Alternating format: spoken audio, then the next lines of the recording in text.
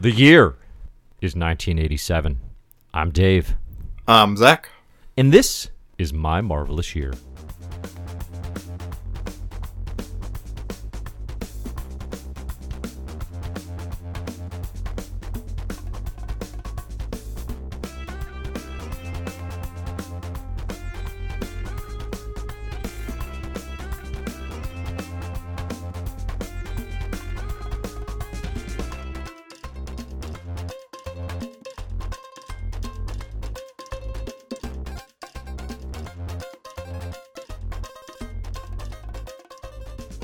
Hello, and welcome to My Marvelous Year variant cover A for 1987. I'm Dave Busing, founder and editor-in-chief of comicbookherald.com. I am joined today by none other than my esteemed colleague, my esteemed audio editor, my esteemed co-host even.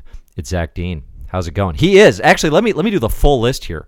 Audio editor, co-host, occasional list contributor. That has happened. Slack moderator, Patreon manager supreme, Zach Dean. How's it going? Thanks. When you did that interview with Open Mike Eagle this last weekend, and, yes. And I was in the chat, and you mentioned me at one point, and you referred to me as your co-host and editor, and when you said that, I was, I guess I was holding my breath. You're going to be like, yeah, my occasional guest, Zach, and I was going to be furious, but me calling you your editor, I was like, oh. I mean, I'm not your editor. Like, I'm my own editor. I'm our editor. Yeah. Having another guest on who, like sharing that inside joke with someone who very clearly is not a part of it feels like a bad joke. Yeah, that's when it starts getting mean. No way that hits. Yes. So it is 1987. This is part one of the variant cover. We're gonna do first of two. 1987. Heck of a year, Dave. Heck of a year. I would say this is the most excited I've seen you about comics, probably since like Rage of the Panther. Like this year as a whole, is just like very high praise from you. The end of 86 into 87. Well, even if I'm not like over the moon, and I'm over the moon about a few things here, but even if I'm not, like, just the ratio of hit to miss is so high here. I think there was only one thing that I was like very down on that we're going to get to in part 4, I think. Yeah. Speaking of which, if you go over to patreon.com and support us for, well, as little as $1 a month gets you access to our spreadsheet for the entire list, but $5 a month, you get access to our Slack, you get 6 months early access to My Ultimate Year, and I've been putting up early access to the main episodes of this show as soon as I'm done editing them. So episode 3 of 1987 is already up, episode 4 will probably be up in the next couple days. And the Slack's great. Slack has... We pitch this often, but I mean, seriously, the Slack is my favorite comics community in the world. It really is. It is the best place for comics commentary. So many awesome people, so many cool conversations going on there. So if you are a part of the My Marvelous Year journey, or you would like to be, we are extremely welcoming of everyone in their comics journey, or just in your journey in life. You can be anywhere as far as your interest level in comics. Check that out via patreon.com/mymarvelousyear. The other way you can support the show, which is greatly appreciated. You just got called out in the chat so accurately, and I love it. Yes. The other thing you can do is rate and review the podcast on iTunes. Listen, we know, right? Like, who does that? But it helps a ton. It helps us a ton. And you know the other thing, Zach, that I've been thinking about is, so our competitor, our nemesis, that Barstool Sports Daddy podcast, they have, I think we've calculated it's approximately 1 million more reviews than we do. And we're trying to catch up. But you know what that means? Is there are 1 million people who made iTunes accounts and wrote reviews. So, like, in my head, it's like, oh, it's kind of a burden. I only do it occasionally when I'm trying to network or whatever. And it's like, well, but look at the competition. How are they getting all these people? You know, right? So we know it's a possibility, and we know you're out there. I don't know if that level of pressure is going to make people want to write ratings and reviews. I have no idea. It helps a lot. I don't know how they reap so many. It just helps being a big name podcast, being like a corporate backed. They're not corporate, but the thing that is strange to me though is we have the exact same number of listeners. Yeah, right. Exactly. Reviews, right? Yeah. Yes. Exactly. That's the tricky part. That's totally it. I remember getting really frustrated with just there's a podcast that came out like almost a year ago called The Office Ladies, and it's Angela and Pam from The Office are like doing a rewatch of the show, and commenting on it, like talking about episode by episode. That sounds like it'd be popular. Yes, before their first episode came out, they had like 15,000 reviews before the first episode out, and I was like at that point just like, please let us get to 50 please. So that that can be frustrating, but well, you know what? And you know what, Pam and Angela, they've done the work. They've earned that. Done the work. Yes, right? I've done some of the work. You've done very little of the work. Thank you. So we'll see. We'll see what we can get. But yeah, we appreciate those ratings and reviews. You know what else is weird that maybe we should talk about sometime? Reviews on Amazon of comic books. Very strange environment. Not trades, right? Like, because we really enjoy reading some of the funnier trades, you know? Somebody will give 4 stars to Walt Simonson's Thor, and the review is arrived on time, right? Like, that stuff's funny. But I'm talking about, like, single issues, where there's this weird blend between Amazon owns Comixology, and then there will be a review, like, day of, where, like, what was the example I saw recently? It was, like, X Factor number 4, maybe, and it had 1 star, 1 rating for like a week and a half after it came out, and that's like a big comic, you know what I mean? Like, it's just this totally like not with the cultural consensus, not with the critical consensus thing they've established, where like rating on Amazon, which still is, it's Amazon, they're huge, right? Like, I know people don't think about going for comics there, but because they're combined with Comixology, I don't know. I've been percolating these thoughts, Zach. Maybe I'll write about it someday. Yeah. I mean, I probably would trust like comic book roundups, you know, like people can leave reviews there. I'd probably look at those over Amazon, I think. But, I don't know. Going again, I mean, there's always going to be that though. Like, no matter how popular a comic is, you're going to see a flurry of 10s, and then there'll be the 1, you know, like that's no, it's more the like how infrequent they are versus than the actual like rating itself, you know. But anyway, we don't have to go down the rabbit hole. We got a lot of questions to get to. People, especially in the My Marvelous Year Slack, which obviously we've been promoting here, wrote in with a lot of great questions. You can write in to mymarvelousyear@gmail.com if you are so inclined after listening to an episode. And then, of course, we will be back next week talking part 3 and part 4. This is a 4-part year, 1987 is, in Marvel, before we make our way to 1988. Last 2 episodes, we've had guests on, the esteemed Tiffany Babb and Matt Draper, which were very fun. Hope you guys enjoyed them. The next 2 episodes will be just Zach and I, just your delicious host daddies. Intimate. Yeah, and then in 88, we'll start kicking off some guests again. We also have, and I'm not going to announce who just yet, but we have a special guest coming up for My Marvelous Year 100. Now, we don't actually number these episodes, but I counted essentially where we are, and we are approaching our 100th episode of My Marvelous Year, right? It's confetti, celebration. And we got a guest. We got a cool guest. So I'm excited about that one. I think it's going to be our most unique episode yet. Yeah, I'm excited and nervous about that one.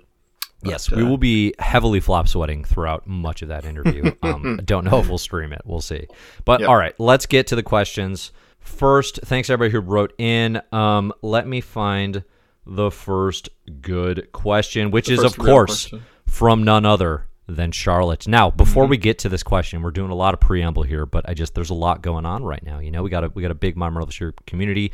Charlotte is, I think, on record, the best question asker of My Marvelous Year at the moment. Great questions. And not only that, but recently compiled the official My Marvelous Year wiki of all of the characters in the My Marvelous Year shared universe that Zach and I have created since this podcast's inception. Now, for those of you who might be unfamiliar, if you go to the Patreon, patreon.com/MyMarvelousYear, one of the tiers, one of the benefits is for supporting the site at a certain, or supporting the podcast at a certain level, we will create a superhero or villain or character, whatever you want to call it, is as part of this, what has now become a vast and sprawling My Marvelous Year shared universe. And it's people seem to enjoy it. It's cool. We get to make this new idea for you, and then we'll update it over time. One of the things people may have noticed, if they're really, really critical listeners, is that sometimes we forget what might be happening with those characters, or in some cases, I might not even recognize their names the next day or so. I gotta say, looking through this wiki that Charlotte put together, which is literally the best thing, it's the most blessed thing and it's the best thing that I have seen. I don't even know how far to run it back. Let's see. My son is he's over 1. So in like 1 in some years, right? One and change. It's the best thing that I have seen. It's amazing. It's so awesome, and there's so many names. There's all these characters I'm interested in learning about. I gotta For the say. very first time. Oh, who came up with this? That guy's a genius. If I will say, I think I know all the ones I made, but I'm not 100%. I had that actually that happened today, where somebody like was like, "Ooh, that's a great joke. That name is a great pun or something," and I was like, "Oh, did Dave do that or did I?" I had to like think about it. Like I couldn't remember which one of us came up with it. It was me, but didn't. Just of course. So Charlotte asks. Yeah, thank you. Oh, wait. So if you want to go look at that, if you're curious, you could just Google please. My Marvelous Year fandom. It's the fandom wiki for My Marvelous Year. And then Zach, hold me to this. We'll try to include that link in the show notes as well. And probably just in the show notes moving forward if we are smart. We could just do that for the variant covers. So Charlotte asks here, who would you want to see as the first MCU X-Men team, and what villain do you want them to face? I dig this question. I'm sure this is a popular one on the Mega Comics conversation sites and YouTube channels and podcasts and all that. My first thought with the actual X-Men lineup is definitely like pretty close to the all new, all different, Claremont, Cockrum, Len Wein kickoff. I mean, I think like I want Jean Grey, I want Cyclops, I want Wolverine, I want Colossus, I want Nightcrawler, I want Storm.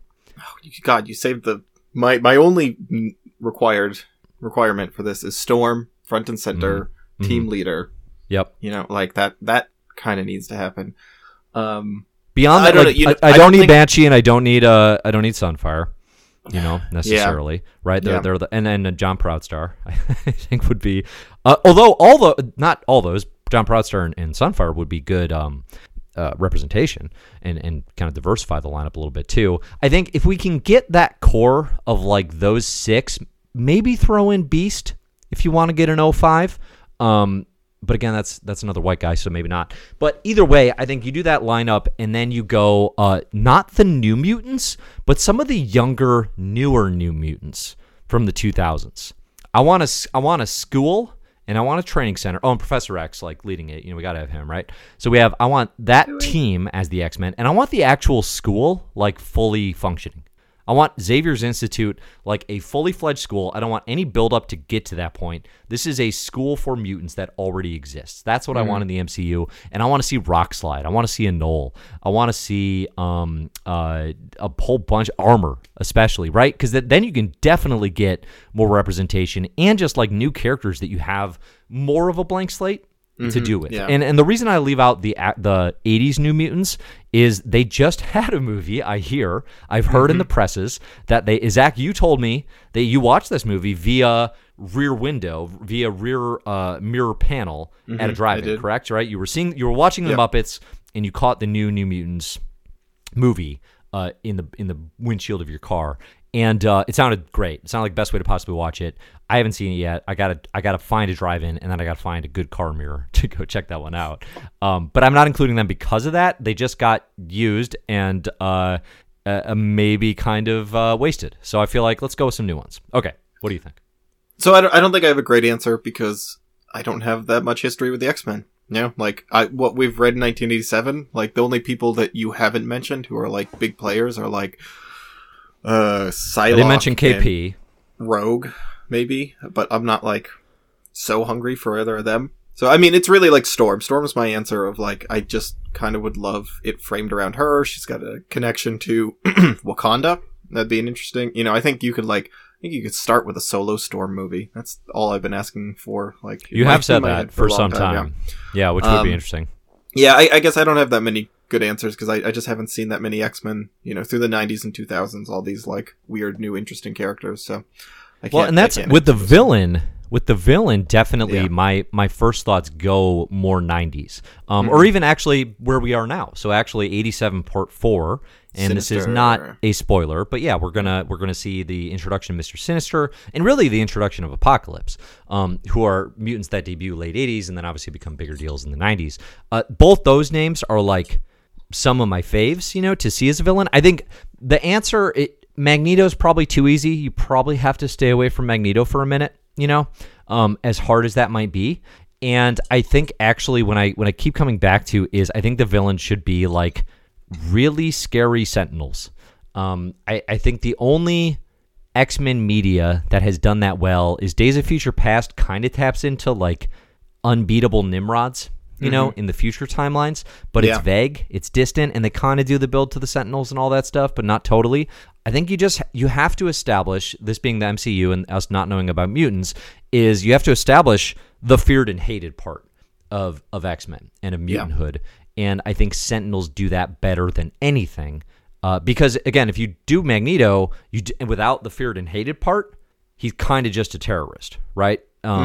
Sure. Right? Not that he doesn't commit terrible acts otherwise, but like you need that opposition to him, which I feel like almost you can take as a given, but I think the movie should hone in on that. What does that mean? To have this group of individuals who aren't allowed to exist in society because of who they are. I think that's important. So, I think the villain should be a dinosaur. Just make it Sauron and just make like a psychic dinosaur. I mean, our dinosaur options are Sauron, Stegron, and Devil Dinosaur.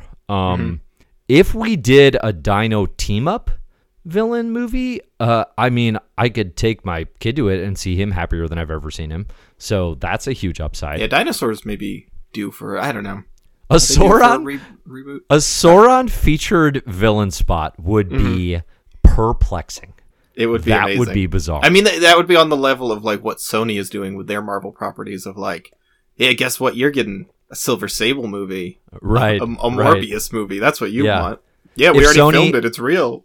If Sony had X-Men, they would 1,000,000% be doing a Sauron movie. And I'd be kind of intrigued, I have to admit. Although, like, I mean, Sauron's batting average, very low, right? Like, he's been in the minors for years, okay? Sauron, like, the best Sauron story is what? Like, the 8,000th best X-Men story? I like Sauron. I don't know. The 70s I like Sauron the character with fine, but... Is it Neil Adams Sauron? The Neil Adams Sauron stuff's pretty fun. Pretty darn good. Yeah, I like that stuff. Yeah. All right, so let's get to Charlotte's next question. She basically asked, this is a long-winded way of asking a very good question.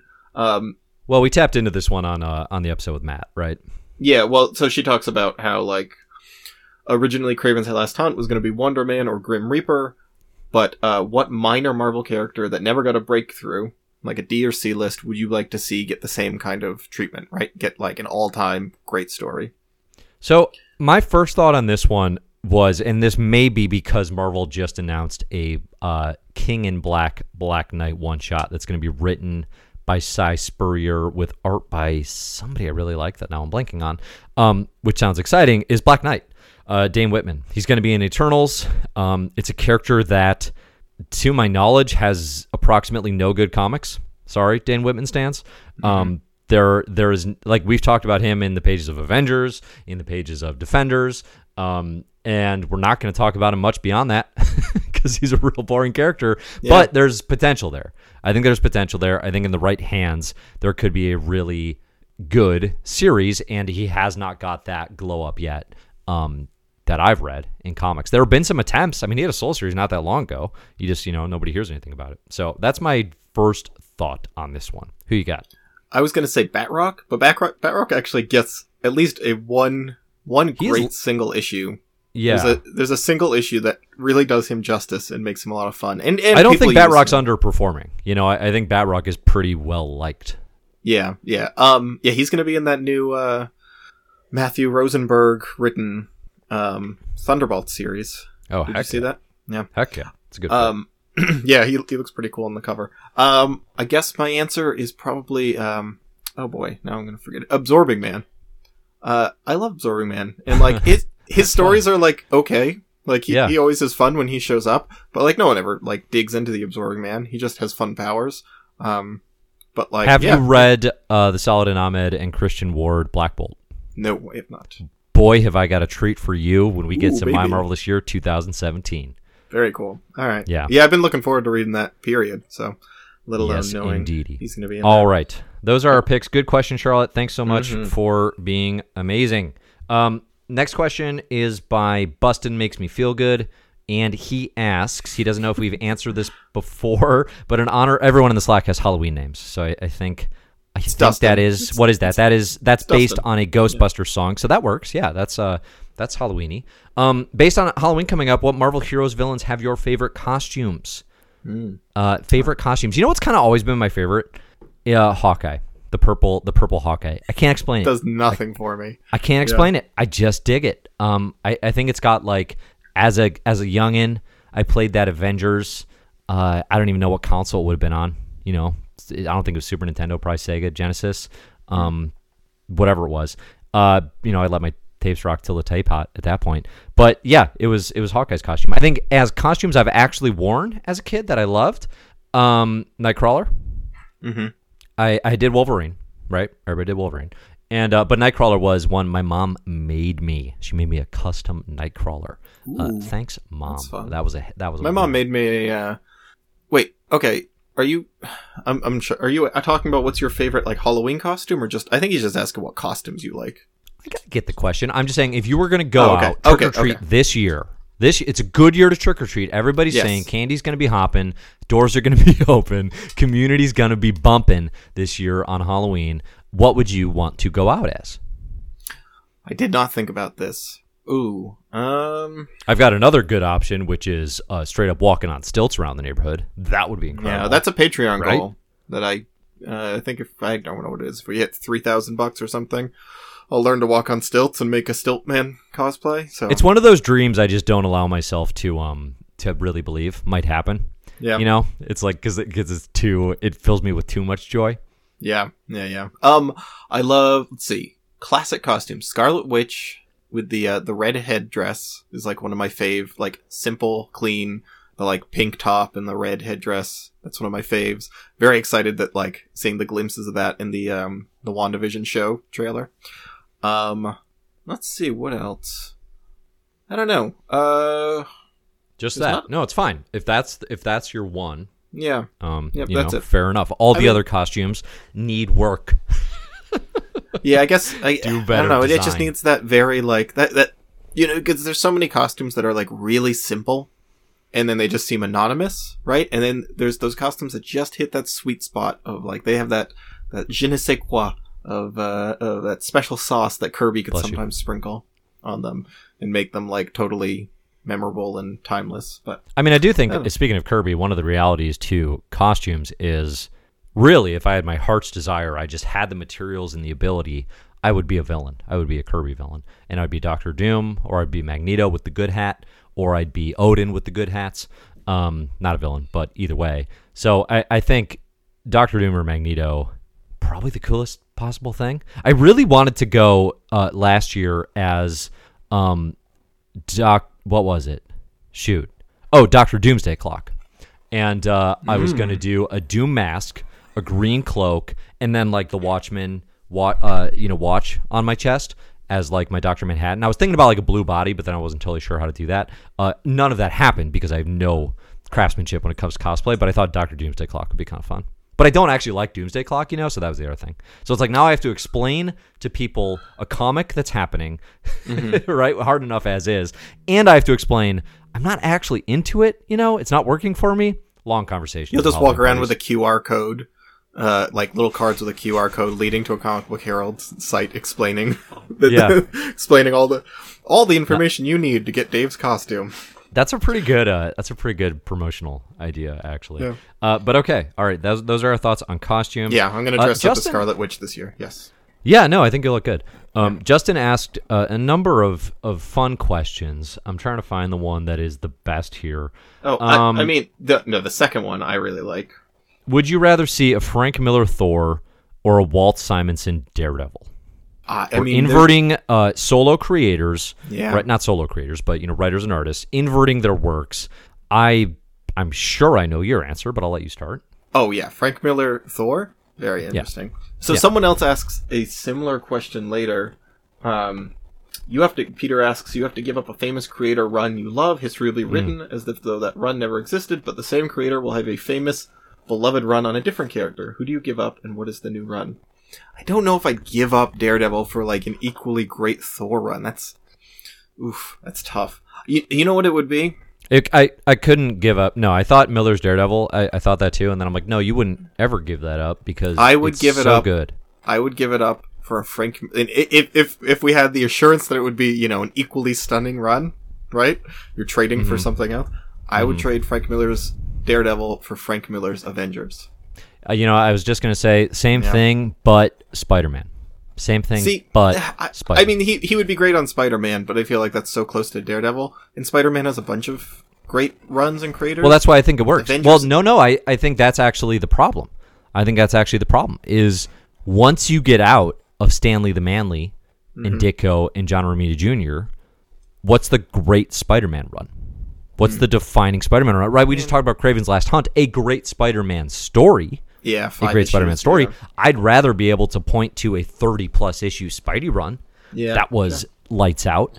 I think the characters struggle with that. I've liked Spider-Man. It's always been like, it's never veered into just like, ugh, this is awful. Like, I don't know. It's always okay. We've talked about this. The ceiling's very low, but the floor is pretty high, I think, on Spider-Man. But yeah, I don't know. The idea of like Frank Miller being able to actually like bring the Avengers together and do, something. I mean, we just need a great Avengers run, and that's not going to come for 20 years or something, right? Well, that's an interesting pick too, because Frank Miller on a team book period. Yeah. I don't really know what that looks like. Right, because he's so interested in like digging into one specific aspect of one person's psychology, right? Right. I mean, when you think about the stuff he goes on to, it's Daredevil, it's Batman on the big two side, and then his solo stuff is. I'm not a huge Miller scholar, but I mean, I don't think it's real team focused at any point. Yeah. I don't know that he's ever really tried that. That'd be interesting. I don't know that it would work. My other thought was like it'd be really easy to give up anything by John Byrne, like John Byrne's Alpha Flight, for example. But then we have to replace it with something else by John Byrne, so that doesn't work. I was thinking like if we could replace it with something by somebody else, like replace John Byrne's Alpha Flight with Frank Miller's Alpha Flight. Now, well, okay. I mean, threaten me with a good time, but yes. I mean, I love basically everything we've read by Byrne, so. All right. Do you want to get on to the next question here? Yeah. I think I'm just trying to find one that isn't a joke. Yeah, I know. It's tough. He asks when we're going to put My Marvelous Year t-shirts on TeePublic. It's not a bad idea. We should do that. I have a couple ideas I've been rattling around for t-shirt ideas. I know a couple people would like them. We should definitely do that. So it would be. How about we set a goal for 2021? We'll get MMY shirts. Dustin in the Slack has done some very good Stiltman pictures. Very cute little Stiltman pictures with the phrase "always be supportin'" with his big stilts. And I think we should translate that to a t-shirt. Sounds like a winner. Sounds like something I would wear. And speaking of Stiltman, which existing announced franchise is the best launching point to bring Stiltman into the MCU? This is a very good question. This is a very good question. Miss Marvel. Makes a lot of sense. Makes a lot of sense. That or She-Hulk, right? To match the silliness. I think those are the only two real She-Hulk, you imagine a comedic enough tone, but I don't think She-Hulk struggles with Stiltman in the way that Miss Marvel actually has some action that comes out of that, Yeah. Yep. Right? Getting her hands around both legs. I think that fits super well. And then he presses the grease button and then just grease she slides pours off. Down. It's goofy. Grease pours down his leg. Oh, God. It's incredible. Yeah. The other option would be this series that I do not know what to make of, which is the MODOK animated, like in the Robot Chicken style. Oh, yeah. There's that's coming soon. Some images of that just came out. Did you see that? Yeah, I haven't actually watched the trailer, but I saw the images, and I mean, they're doing goofball Robot Chicken MODOK. Stiltman, let's get Batroc, let's get all of the villains in that for a good time. You know what's wild too is, so they're working on and going to launch that series, clearly leaning into what MODOK is and is known as, which is a comedy villain at this point. Yeah, I mean, like, the idea of him as anything else is absurd, which is exactly, I don't know if you've seen this, that's exactly what Marvel's Avengers, the video game, does, is takes MODOK dead serious. Have you looked at this at all? No, I haven't. Yeah. So I'm not spoiling anything because this is in the trailers and everything. But the campaign, the main story, takes MODOK as seriously as you possibly could. That's like, amazing. It's doing the I'm into MCU version of AIM with I saw that, MODOK and mix in the Inhumans for good measure. I won't give a whole plot because maybe some people want to check it out. But it's fine. Like, it's a decent enough campaign. I'm enjoying playing the game because I like the Avengers. Really for no other reason. But MODOK is like, taking him seriously is such a weird decision. It's really, really strange. Like, it's almost upsetting because it's so. Does it work? It kind of does. I mean, it kind of does. Yeah. Not in any way that I'm like, this is amazing. Like, in the 70s, before like they really start making fun of him, like, he's silly looking, but he's silly like kind of in a weird, sinister way. You know, like the leader, or who's that Green Lantern villain who's got the weird little pencily mustache? Hector Hammond. Yeah. Yeah. You're right. That the leader's a good comp. Because the leader I don't think of necessarily as comedy, and you could almost do this exact same Marvel's Avengers story with the leader instead of MODOK. But it's MODOK, so it's like well, I mean, they've done so much to like tease that. I mean, we even read in the 80s there was those funny issues of Bernie Rosenstein, I think, daydreaming and like mixing up the Red Skull and MODOK, and then there's BRODOK, and there's all kinds of stuff with that. But yeah, I mean, something I'm excited about the Miss Marvel series, and I think that would be like that's like her level of villain, right? Like at least initially, and we'll probably play him the light tone of that. So, I mean, the other option is we got that Hawkeye series coming. Oh, sure, depends on how goofy. Well, and Kate Bishop, I might be mixing things up now, but I think BRODOK in the West Coast Avengers plays a villainous role with Kate Bishop. So you got that. At least somewhat tenuous comics connection there. Okay, cool. Do we have any other good questions here? I got one email question here. Hi, Dave and Zach. This is from Dan. As promised, the 80s have been a really strong decade for Marvel Comics, but 1987 marks the departure of the editor-in-chief who oversaw this era, Jim Shooter. Although you've discussed his many flaws as a writer himself, he seems to be doing something that got the best out of others. Are there any major changes coming in the immediate wake of Shooter leaving? Most of the major titles seem to be in the hands of pretty established vets, Claremont, Englehart, Michelini, David, Stern, DeFalco, Grunwald.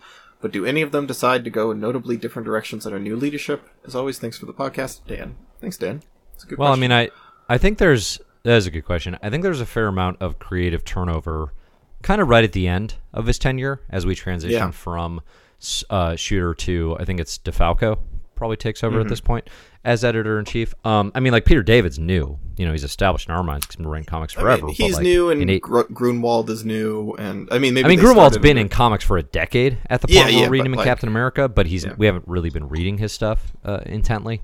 Yeah. So there's creative shifts there. In terms of like do Marvel comics start to feel different or anything like that? Not really. I mean, I think part of that is, a huge chunk of the line right now, and obviously popularity-wise and just what we're reading, bears this out, is like Claremont's X-Men is all on a train heading towards, Inferno, essentially, right? Like, it's all heading towards an event that very much feels like it is of the Shooter era in the sense that it is of the story Claremont's been telling for the last several years. So that's not going to go too off the rails. One thing I can think of specifically that starts happening that I don't think we ever saw under Shooter is the annuals used as a chapter of event approach. Yeah, I like that a lot. It's funny that you do, because at least in theory, you told me that it doesn't work out. It doesn't work out, but at least in theory, I mean, even now in 2020, that's kind of how I would rather have it. Is like, just segregate that, please. Like, put all that into the annuals so that I don't, if I'm not interested in this event, I don't need to have my regular weekly or monthly comic hijacked by the event. So the events that are going to... So there's Evolutionary War, and then Atlantis Attacks take that approach. And then there's going to be Acts of Vengeance, which is a looser crossover. So I don't know. There's some slight alterations in editorial, I suppose. The thing But with otherwise, these- like I don't really know what the sorry. big shift is once Shooter gets away. I'd have to let me look at the comics that are coming up. I mean, I'll we'll think about see that. too. We'll see how it goes once we get into 88 and onward to 94. DeFalco takes over. So, I mean, once we get to 91, like yeah, it feels like we're in a different thing. But I wonder how much of that is just time and literally now we're in a new decade and there's a different focus culturally as opposed to actual editorial presence, I suppose. Yeah, it depends I on mean, how things much, definitely get looser. Like things do notably start to get looser, and that's I think one of the pros and cons of the Shooter era is the line's pretty tight. Things are relatively interconnected. That was a big focus of his. It's a big focus Shooter took to Valiant, where literally they would have things down to like the timestamp. In Valiant comics, once you get out of the Shooter era, definitely there's a looser continuity, I think, and also just like the number of titles and just where characters are going. All that starts to get a little bit more chaotic, although not quite what it is now. Yeah, I mean, I think he deserves a ton of praise for like the team he built up here over this time period. But yeah, it's so interesting because it's like structurally and kind of from the point of like the overall line. I think he did great stuff for the line. Storytelling. Anytime he got involved creatively, like really specifically creatively, it just is a disaster. Which we're also going to see with who is that? Who started the Ultimate line? Oh my god, and wrote Marvel. Bill Jamis, yeah. Right, yeah, Bill Jamis, who like did all kinds of really interesting editorial stuff for Marvel at the same time, and then also when he wrote comics, it was a disaster. So we'll get into all that. But I mean, Shooter, like for all of his flaws, which we've recounted, when you go back and look at like what was the best decade-long stretch in Marvel history, a huge chunk of the years are under his reign. Yeah. So it is, yeah, for sure. It's kind of that thing of like, the president or the general or whatever. It's like they get the successes and the failures when you're the top dog, right? When you're the leader. And Shooter, you got to give, I think, some credit there for, because a lot of that stuff too starts under his, like Frank Miller's work starts under his reign. John Byrne as a solo, creator starts under his reign. Claremont technically starts a little bit before. But he is also like bringing in and kind of guiding talent. Whether he's doing that in a way they would appreciate or not, I don't know. Yeah, I mean, we went back and read some of those classic X-Men for 1987 Part 4, and we forgot to talk about this, or we didn't bring it up. But, like, reading the late 70s Claremont feels just, like, so totally different. You feel like he got to really loosen up and do his own thing under Shooter, in a way that maybe he was not able to do. I don't know how much of that was actually Shooter, but, or just Claremont evolving. I think that's more just growing. As a creator and getting a feel for things, honestly. But again, I don't know for sure. So, all right, that is, I think, going to do it for questions today. Great questions, everybody. There were a lot of other good ones that maybe we didn't get to, but definitely keep submitting, and we'll keep picking the ones that we like. Scratch that. Don't keep submitting. We definitely will not desperately need them again in 3 weeks. Yeah. All right, so we are going to do some additions to the My Marvelous Year shared universe here for those of you who are patron backers, and we're going to update some characters. Zach, how many do you have? I don't have any today. I had some medical stuff this morning and did not have the time or brain power to come up with it. So I don't have anything today. How you doing? Oh, I'm fine. But let's get into it. Okay. So my update is for the Dr. General. And I'm just going to pull up here the convenient My Marvelous Year wiki. Dan, who just wrote us the letter, the email? Well, it technically is, but it's also not, as you're going to see. Oh. So, the hero, known as Dr. General. Now, last time we saw Dr. General, we got a pretty esoteric vision of the future. Okay, where Dr. General, he woke up in this world where basically everything was beautifully lush and green, but like all of humanity seemingly was wiped out. Okay, and he did find his nemesis there, the Plucranium, but he doesn't even know, like in this dream, like what Plucranium is. But he's in this world, but he just knows like there's no humanity left, like something went wrong. Okay, and when he wakes up again, or he kind of comes back to himself, wakes up is the wrong term, he remembers he is the Dr. General, and he must prevent this future. Okay, so that's all we know about him. We don't really know much else. Yeah. Let's run it back to 1987 in Colesford, Virginia. Okay?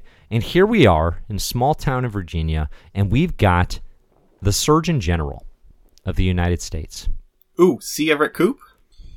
Then sure, yep, C. Everett Koop, the Surgeon General of the United this? States in 1987. Definitely must have been. If who I that get was. that right, just a second. We gotta. Well, I don't need to wait for you to. C. Everett wiki him. Koop. Okay, C. Everett Koop, Surgeon General from January 1982 to October 1989. Dang! Yep. Look at this Surgeon General stud over here. Yep. Man, Couldn't like tell a you who the current Surgeon one is, General. but I don't know why I knew that. So, wait, Why do you know Surgeon Generals? I don't know any of them except for him because he's kind of funny looking, and I remember seeing him in commercials for like Life Alert or something when I was a kid, and thinking his name was funny because Coop sounds like Koopa, like Koopa Troopa. What is it? C. Everett Koop? Coop. Yep. I thought you were referencing Twin Peaks. I thought you were giving me Dale Cooper, a.k.a. Coop. Also, you called me Sturgeon General as a compliment? I don't know what that means. Like a big sturgeon. Like a big, manly sturgeon general. Oh, thank you. I don't know what that means. Are welcome. Isn't a sturgeon a big fish? Yes, it's a big fish, but like, oh yeah, you are as unto a very large salmon. fish. Okay, all right. Let's. Yeah, we can keep going. Would you rather be a perch general? I could have been more condescending. No. But you'd be tasty then. Yeah, which I've often said. All right. Surgeon General C. Everett Koop and his protege, a young, now this individual's name is Manable Doldenheim. So we've got Surgeon General C. Everett Koop and his young protege, a young Manable Doldenheim. And Koop calls Doldenheim into his office, and he says, hey, we found another one. And Doldenheim is completely shocked. He said, it can't be. Another one? Are you kidding me? I thought this was one time. And he says, yeah, there's been two more since the last time you were here. And he takes him out deep into Colesford, Virginia, and they walk into a home. And what do they see? It's a crime scene. There's body on the floor, and there is all of this green leafy foliage coming up out of the body. It's all over the walls, kind of this ivy spreading all over the place. And, you know, they this is the third time they found a body like this in the last 3 weeks, okay? And they don't know what is causing this. Every time they found these, it has been a neighbor has called because of the smell. It smells really good, actually. These plants give off this really nice smell, which is a little discerning to the senses. And they call, and the doors are all locked. The windows are all closed and locked, right? It's a classic locked room mystery, right? There's no way in. There's no way out. And there's no way out. That's the crazy part, right? Like, these people made houses that they couldn't even get out of, right? Think about that for a second. And I don't know what you're talking about. Okay, go on. So they keep finding these, and it's up to Manable Doldenheim to investigate. So he's doing his CSI work, and he is, looking at that name one more time, please. Manable Doldenheim. Manable Doldenheim. Okay, all right. Mm-hmm. I'll get the joke later, maybe. Doubt it. Okay.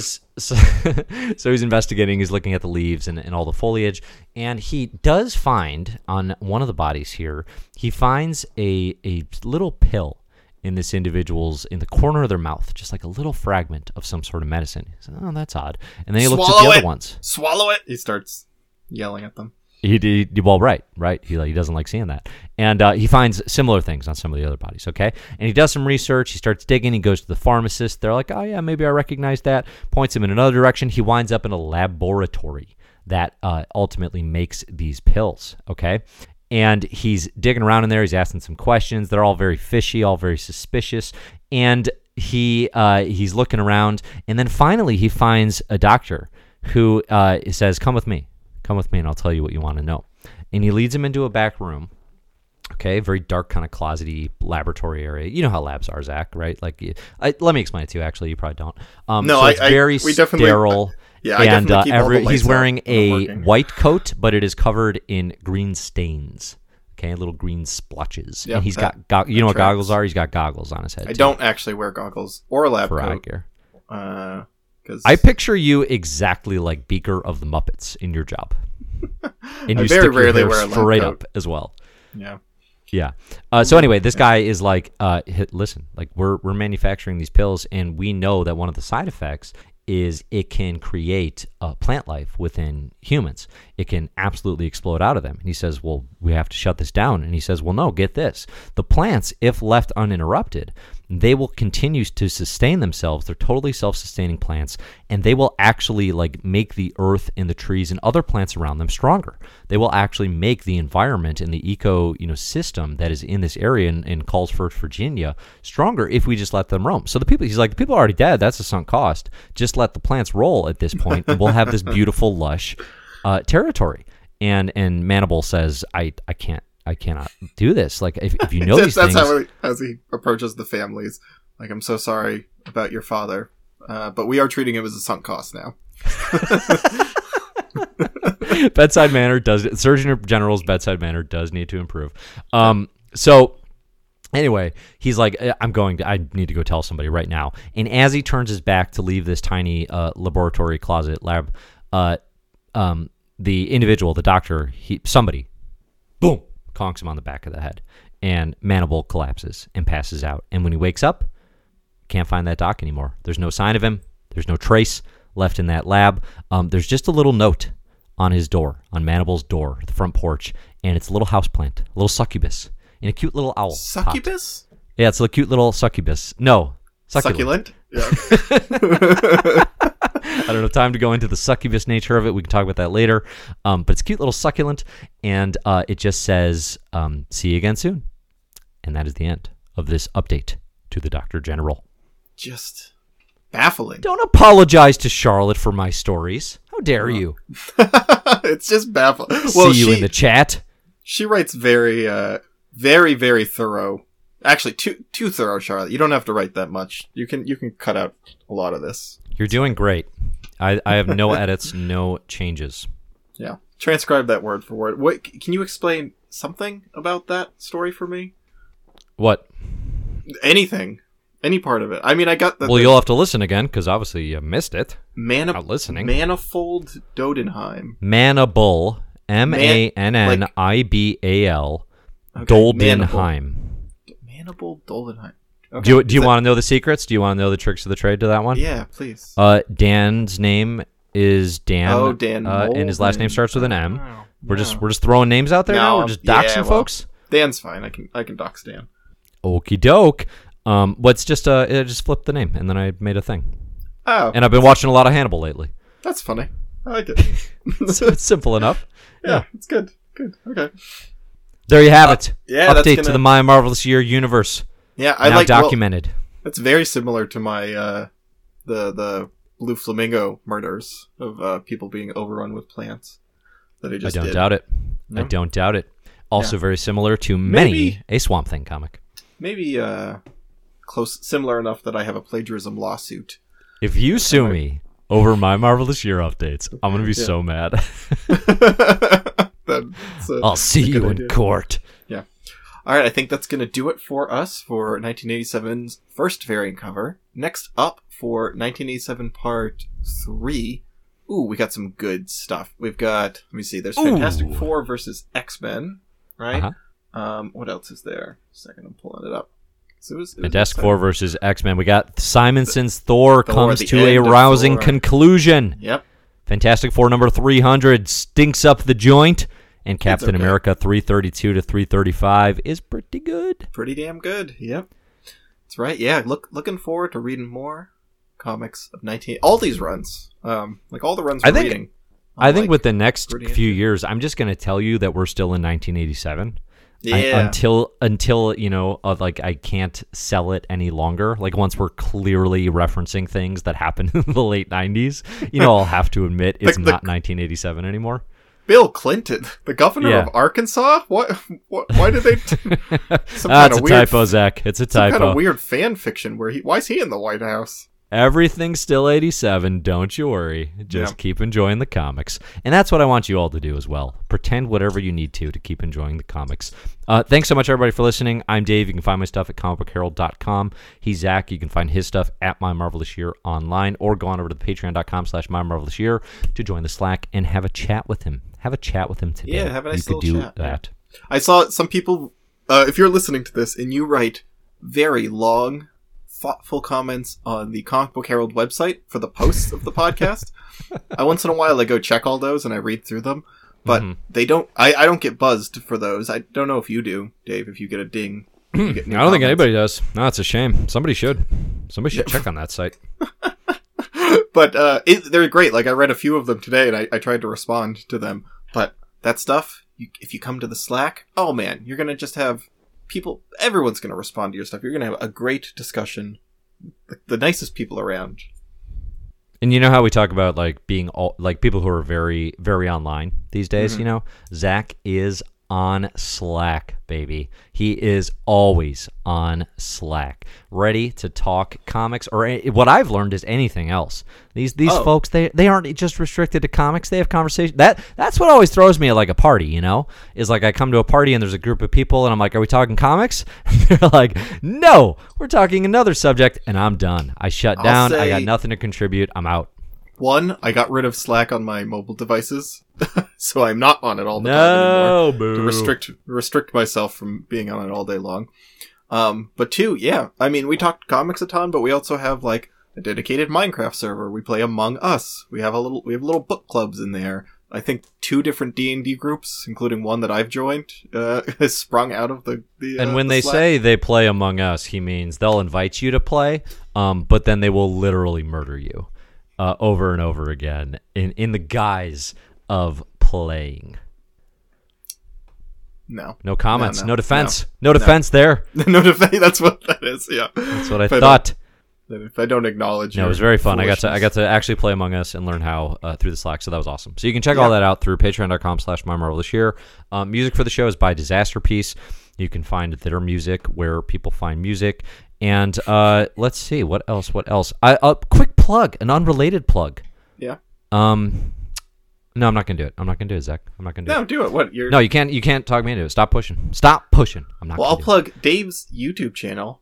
It's doing great. He's becoming a certified YouTuber now. Thank you. He's not going to be a podcaster anymore. He's going to be a YouTuber. You got tons of subscribers. What are you getting? Like 10,000 downloads per video now? It's crazy. Ooh, baby, downloads. People are downloading these videos. They're taking them with them on the go. They got USB sticks. I hear in the van. They're screening in theaters now. Theaters have nothing else to play, so they're just playing That's right.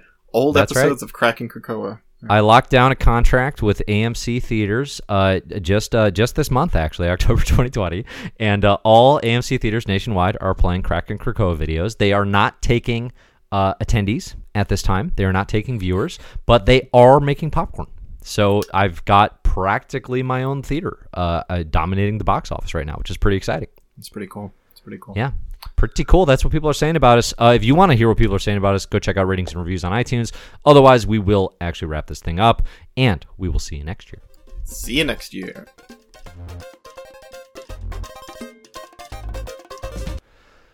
Let's see. It says live now. How do I see the chat? There it is. I guess it's live. It's just not working on my end. Like, not showing up. Like, I can't see the stream. But how often do you ask yourself, "Am I streaming?" Like just day-to-day life. You know, now that you're a big like media hotshot, you know, you've been in the streaming and podcast game for over a year now, right? Probably what are we coming up on 2 years? What are we at? It's like 4 or 5 times a day because I refuse to look at my own penis while I'm peeing.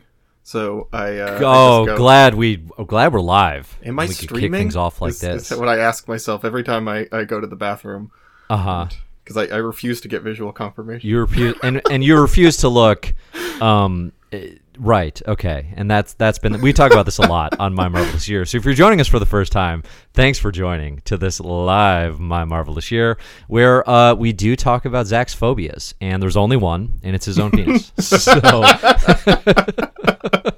So we're trying to process that year by year.